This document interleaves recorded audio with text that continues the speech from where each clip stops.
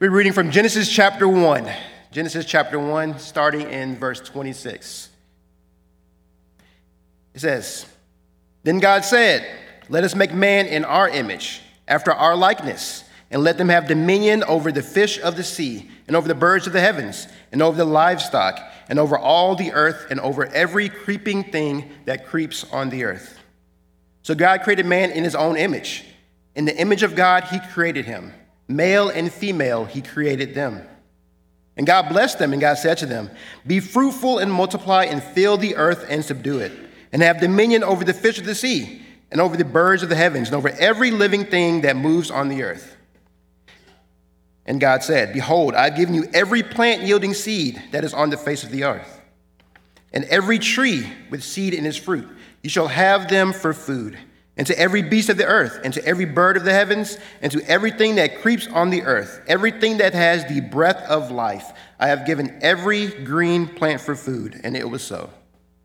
And God saw everything that he had made, and behold, it was very good. And there was evening, and there was morning, the sixth day. Thus the heavens and the earth were finished, and all the host of them. And on the seventh day, God finished his work that he had done, and he rested on the seventh day from all his work that he had done. So God blessed the seventh day and made it holy, because on it God rested from all his work that he had done in creation." Skipping down to verse 18. It reads, "Then the Lord God said, 'It is not good that the man should be alone. I will make him a helper fit for him.' Now out of the ground the Lord God had formed every beast of the field and every bird of the heavens, and brought them to the man to see what he would call them. And whatever the man called every living creature, that was its name. The man gave names to all livestock, and to the birds of the heavens, and to every beast of the field. But for Adam there was not found a helper fit for him. So the Lord God caused a deep sleep to fall upon the man, and while he slept, took one of his ribs and closed up its place with flesh. And the rib that the Lord God had taken from the man, he made into a woman, and brought her to the man. Then the man said, 'This at last is bone of my bones and flesh of my flesh.'" Amen, Adam. Amen. "She shall be called woman, because she was taken out of man. Therefore a man shall leave his father and his mother, and hold fast to his wife, and they shall become one flesh. And the man and his wife were both naked, and were not ashamed." Amen. May the Lord bless the reading and the hearing of his word.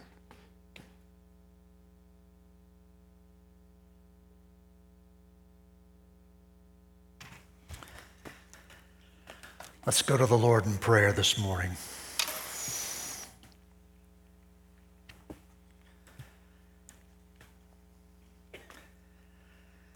All glory and honor and praise belong to you, O Lord. Thank you for waking us today with the sound of rain and bringing us here to worship you. Lord, among us there are countless needs. All of them remind us that without you, we are hopeless. Without your faithful provision, we are empty and helpless. Lord, some of us are facing health challenges. We need you as our great physician to bring healing, to bring strength. Lord, some of us are dealing with internal, even emotional despair. It may be the result of obvious trauma in our lives, or it may have no tangible cause. We pray that you might give peace and comfort and reassurance, that you are near and that you help.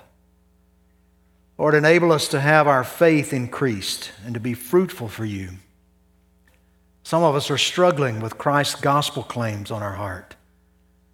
We're reluctant to surrender our sin, or we're unsure about trusting Christ. I pray that you might make the gospel clear. May your Spirit shatter our resistance. Fill our hearts with redeeming faith today that unites us to you. Father, we pray today for those who have been sent out to do missions, particularly those from our own congregation. For the D family serving you in Europe, for the S family in Central Asia, for the F family preparing to deploy to Africa. We pray that you would guard and strengthen their hearts and their hands for the work that you've set before them. Lord, I'm grateful, as Tommy has already mentioned to you, for every member of this fellowship. What a joy to pastor these people, to shepherd their hearts. Even though I'm a deeply flawed and weak vessel, it is by your grace and according to your Spirit that you allow me to serve. Lord, I'm grateful for the staff that you have assembled here. What a blessing to come alongside Nathan and Dan and Bobby and Margaret and Jenny. You've gifted each of them in wonderful ways to equip this body. I pray that you would guard their lives and keep them close to you, and that you would bless them as they serve you. Sovereign God, give us all unity in Christ. I pray that your love will abound in us for you and for one another. Now, Lord, we ask that you would prepare our ears and our hearts to receive your word, that you would give guidance and direction for our living, for our serving. Let nothing stand in our way. Make the gospel flourish in this church and this community. Make us thrive for your glory in every way you choose fit to use us. Lord, we thank you for your provision that blesses our lives, that takes away those worries that we have and concerns for lack.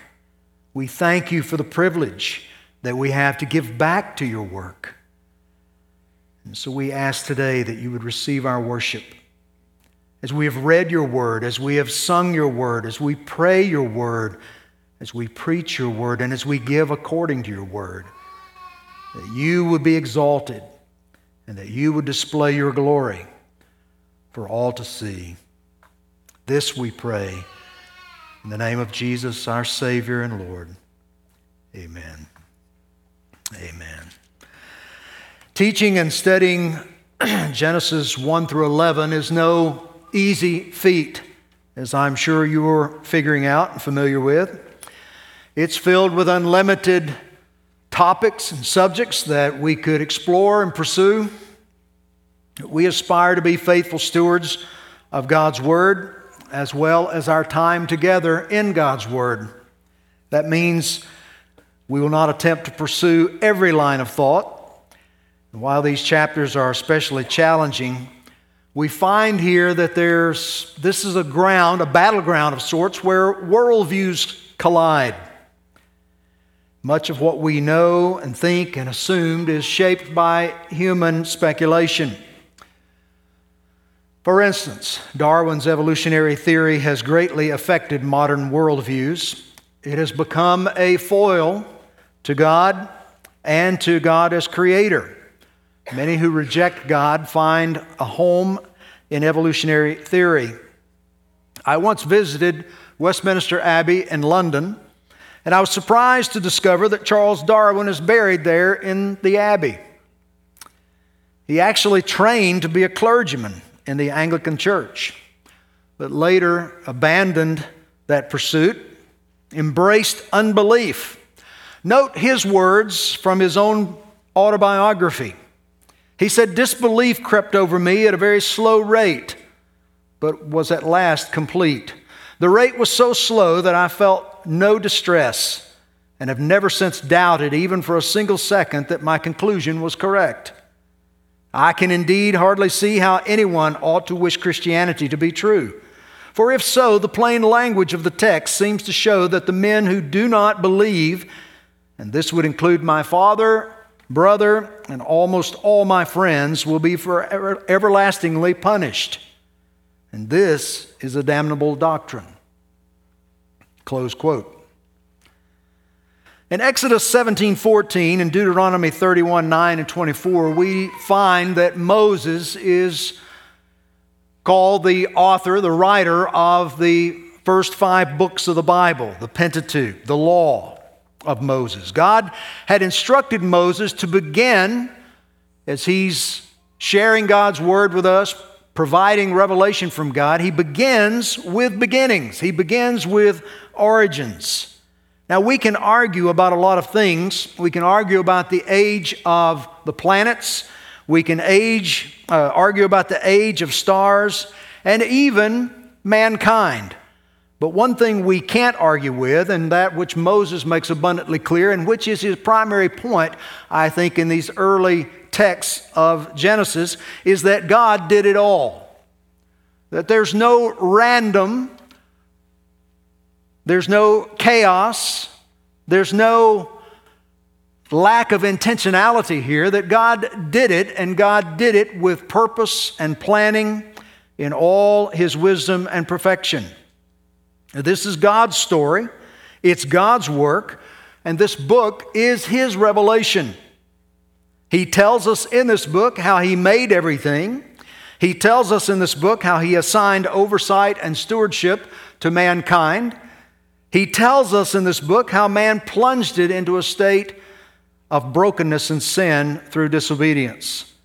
And He tells us how God is not surprised by this, not devastated by this, and not reduced to a reactive position in all of this, but that He planned for it and is working through it to restore and perfect His perfect will. This is the guiding star as we read, study, and understand this book. Last week we examined the first 5 days of God's creating work, and today we focus in on day 6. Day 6, where God creates man and woman and indeed crowns creation.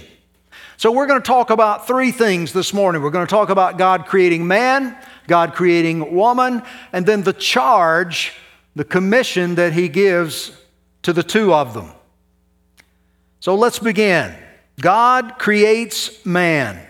Kenneth Matthews writes in his commentary on Genesis this. He said, "The crown of God's handiwork is human life." The crown of God's handiwork is human life. The creation account supports man's prominence in creation in a number of ways. For instance, it reveals an ascending order of significance that climaxes with human life. Of God's creative acts, this is the only one in which we see God deliberate before creating. The others used impersonal expressions like "let there be light," "let there be stars," "let there be land divided with water."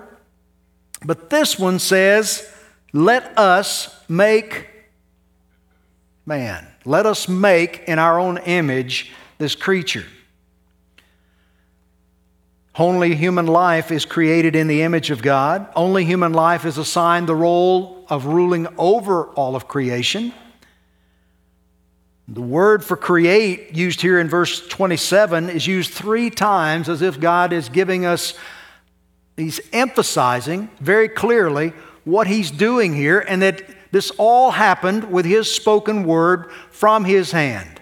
No other explanation is needed. Let us make man in our image, after our likeness. Now, what does it mean to be made in the image of God? Well, there's lots of ways that we can probably debate, argue, think about this. Al Mohler describes it this way. He says the use of the plural to describe God, this pronoun our, is probably a reference to the Trinity. There may be some other explanations, but this is the most likely one.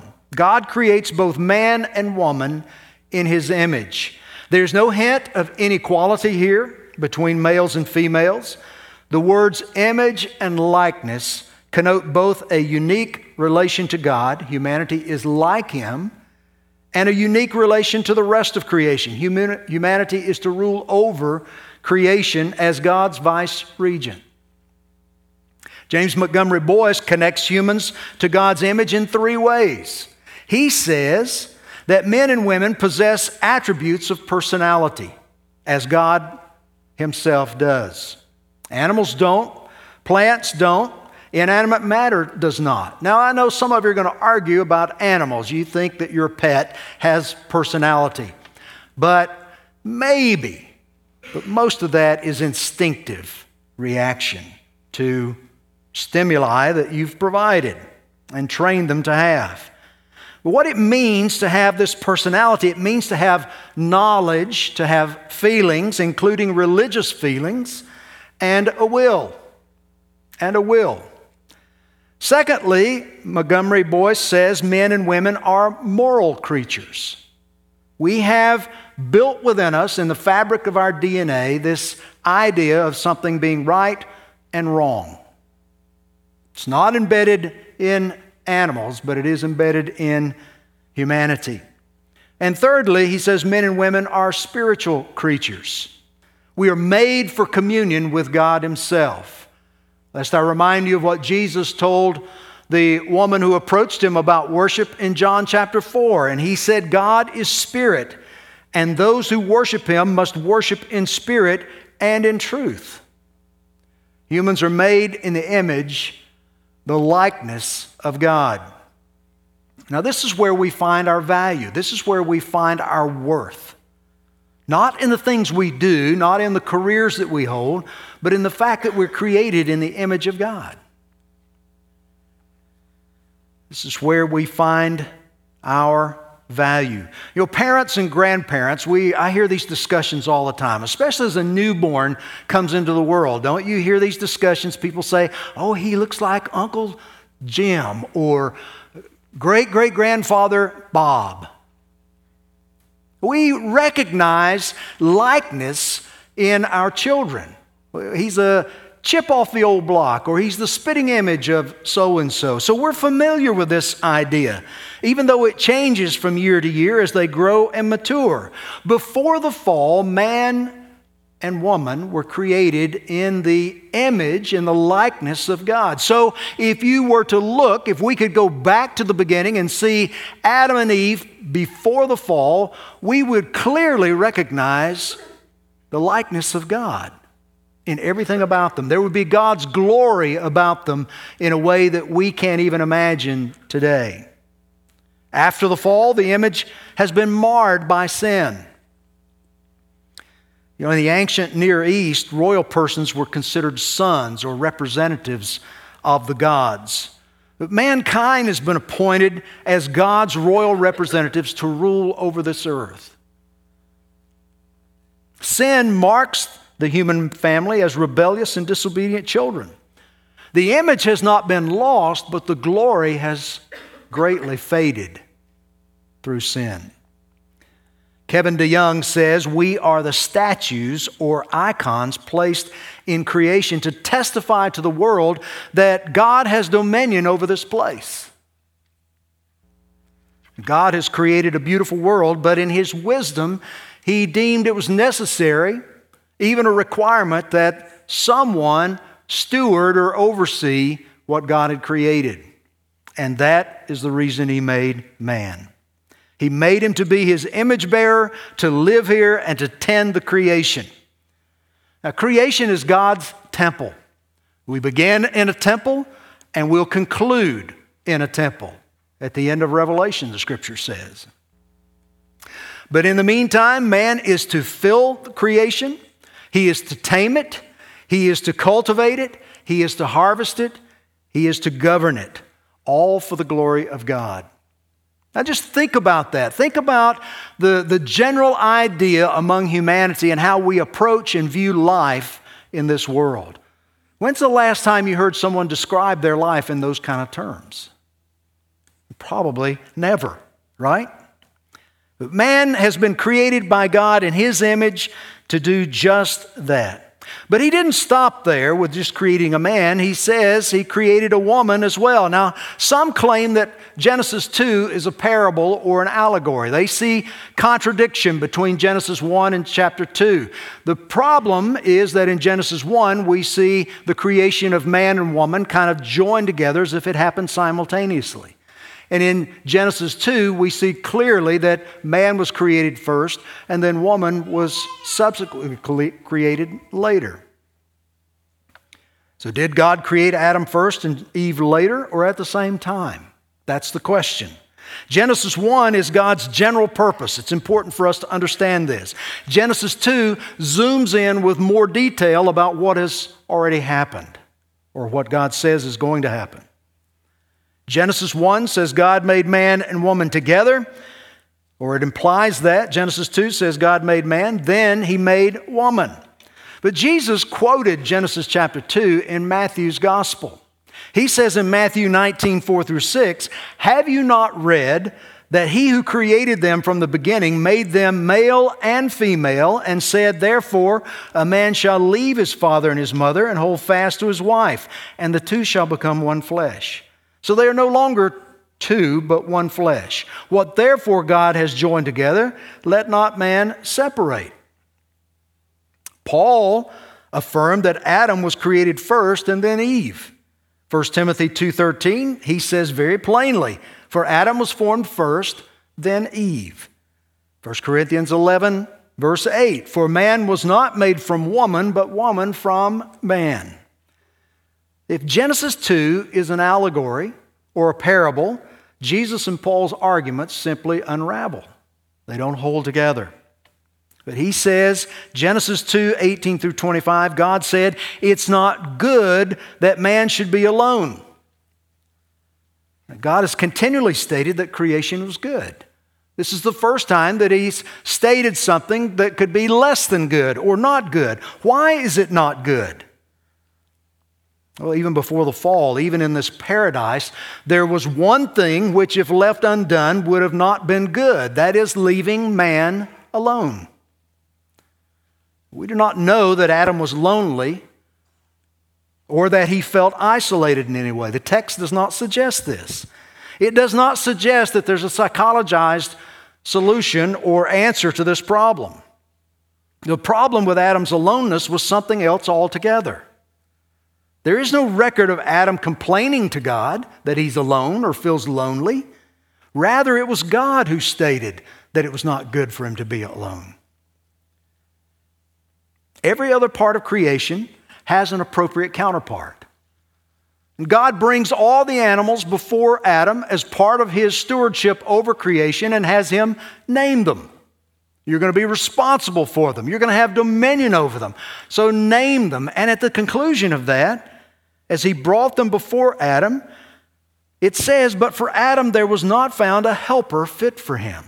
No appropriate counterpart. Some will assume this suggests an inferior role or purpose for women, that they're just helpers. But that's not what's implied here. There's no such connotation associated with this idea. Woman is not intended to be lesser of a person or lesser in value or in ability. She is created as an indispensable partner to complete God's purpose with man. The woman helps the man achieve the blessing he could not achieve alone. And neither could she accomplish it alone. They complete one another. And this idea of help has dignity associated with it. God describes himself on numerous occasions as being a helper to his people. It's not an inferior intent.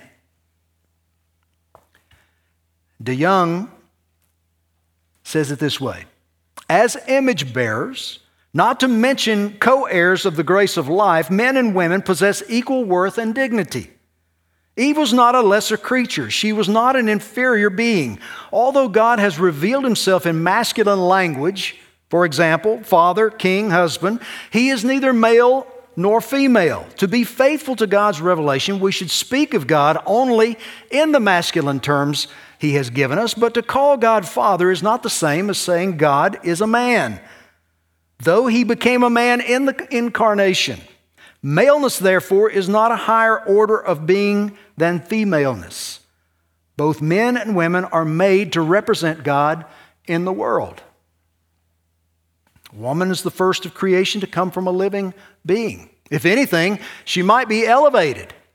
God made everything else from the dirt of the ground, right? But he took woman from Adam, from the flesh that had already been created. Why did he do this? She is equal, therefore, in substance. So no one could ever say that the woman is inferior or less than, because she has been literally taken out of the same substance that made Adam, Adam. She's not one of the animals or part of creation to be ruled over. but one flesh to be loved and protected and led. She is a complement to man, completing him and he her. They are alike and yet distinct with complementary roles. Now, I know this is very unpopular in the world in which we live today. We are trying to rewrite the rules. We're trying to make up our own rules. We're trying to say we don't like the way God's done things, that there's something wrong with the way God's done things, and that we have a better solution, a better system. But God's system was perfect in every way.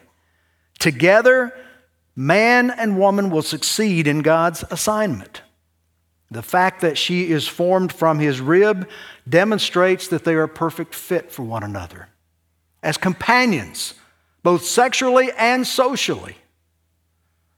It is more about their loving unity than their domestic equality. They are the same human stuff, the right stuff, as God has made it and fashioned it.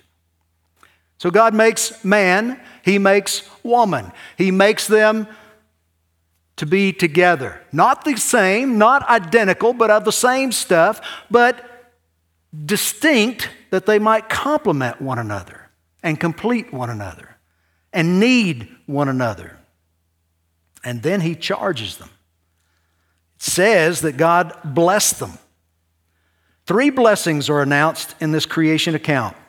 First, God blessed the fish and the fowl of the air in verse 22 of chapter 1. Then here in chapter 2, verse 3, he blessed the seventh day and made it holy. And in verse 28 of chapter 1, he blessed the man and woman that he had made. Now, blessing indicates being in a favored position, being put in a prime spot, a favored position before the Lord. It precedes his instruction to be fruitful and multiply.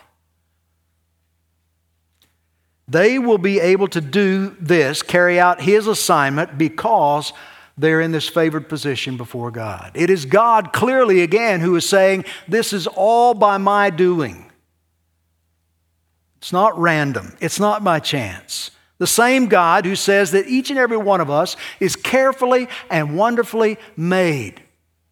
That he knew you before the foundation of the world. There's no room for randomness or chaos in God's plan. None.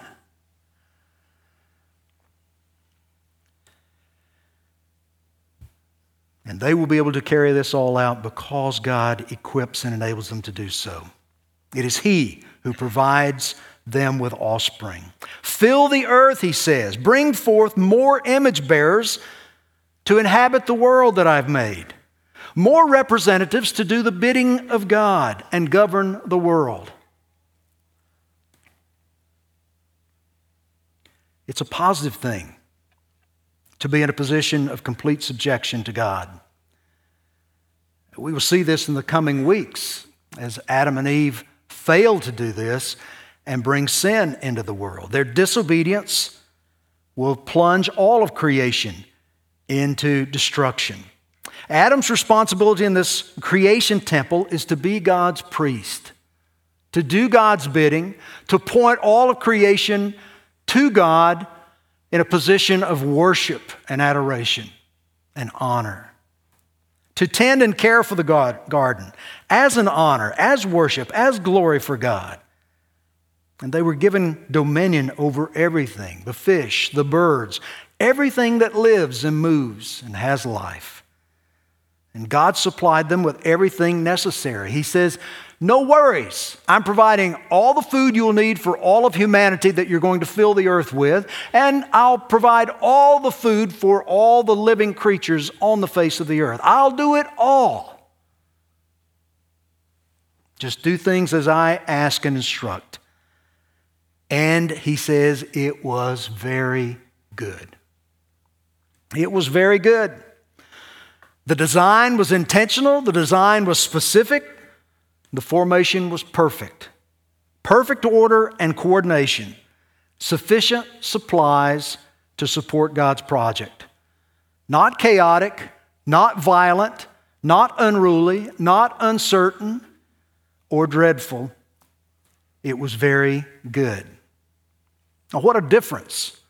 What a difference compared to the world we live in today, isn't it? Everywhere we look, we see unruliness, we see lawlessness, we see selfishness, we see bigotry, we see hatred, we see murder, inexplicably occurring all the time. Man is not filling creation with life and with blessing and with the imago Dei. He is filling it with his own greed and selfishness. This is the legacy of something like evolutionary theory. Rather, man is filling creation with hostility, perversion, idolatry, and greater darkness. But I've got good news. The Scripture gives us good news. Jesus' first advent changed everything. Even while we continue to live in a world that shows the effects of sin and brokenness, and we can't understand how it can continue to exist as it is, even while this is going on, the change has already occurred. Christ has redeemed creation. While Adam failed and set us on this broken course, Jesus settled the account with God for our transgressions and rebellion. His precious blood paid for our sin. His resurrection assured that we can be justified before God. Humans can exit the fallen race of Adam and enter the justified race of Jesus Christ. Any man or woman who believes the gospel and repents of sin and commits to follow Christ will be given forgiveness and a gift of eternal life in a new creation, a renewed creation, a restored creation. And just like He will make followers new again, He's going to make this creation new. A place where He and His people will spend all of eternity together. Where things will all be as He intended them to be. So I ask you, is your hope in this Christ today? Is this what you're looking for? Is this the destiny of your life? Or do you see some grand plan for this broken world? Are you attempting to make your own way to God? Or are you trying to be God in and of your own self? Are you trusting in your own efforts and plans? And that's a recipe for judgment and rejection. As we put our trust in Christ's finished work and rest in His perfect promises, we will know this glorious portrait that He portrays as He created man and woman to begin with. So let me ask you, does your worldview conflict with any part of God's creation account? As He lays it out, do you find yourself leaning into that, or do you find yourself being taken aback? Because listen, everything in this world, everything that we've learned, everything we've been trained with is an antithesis to this creation account. Unless you've been in a faithful church that has continued to proclaim God's truth as God's truth and stand by it, then you find yourself leaning into what you learn in a schooling system, a training system, or in a culture that's inundated with this anti-God mentality. Do you find yourself feeling the tugs of that as you read God's Word and study it? What are you willing to do if your current views are not in alignment with God's Word? Do you just discount them? You just blow them off? Do you just say, well, you know, the experts, the higher criticism people say we don't have to really believe that stuff, that doesn't matter. We can take that off the table. As long as we believe in Christ, that He has come and died for our sin. Well, listen, if you don't believe Genesis through Malachi, what point is Jesus coming into the world anyway?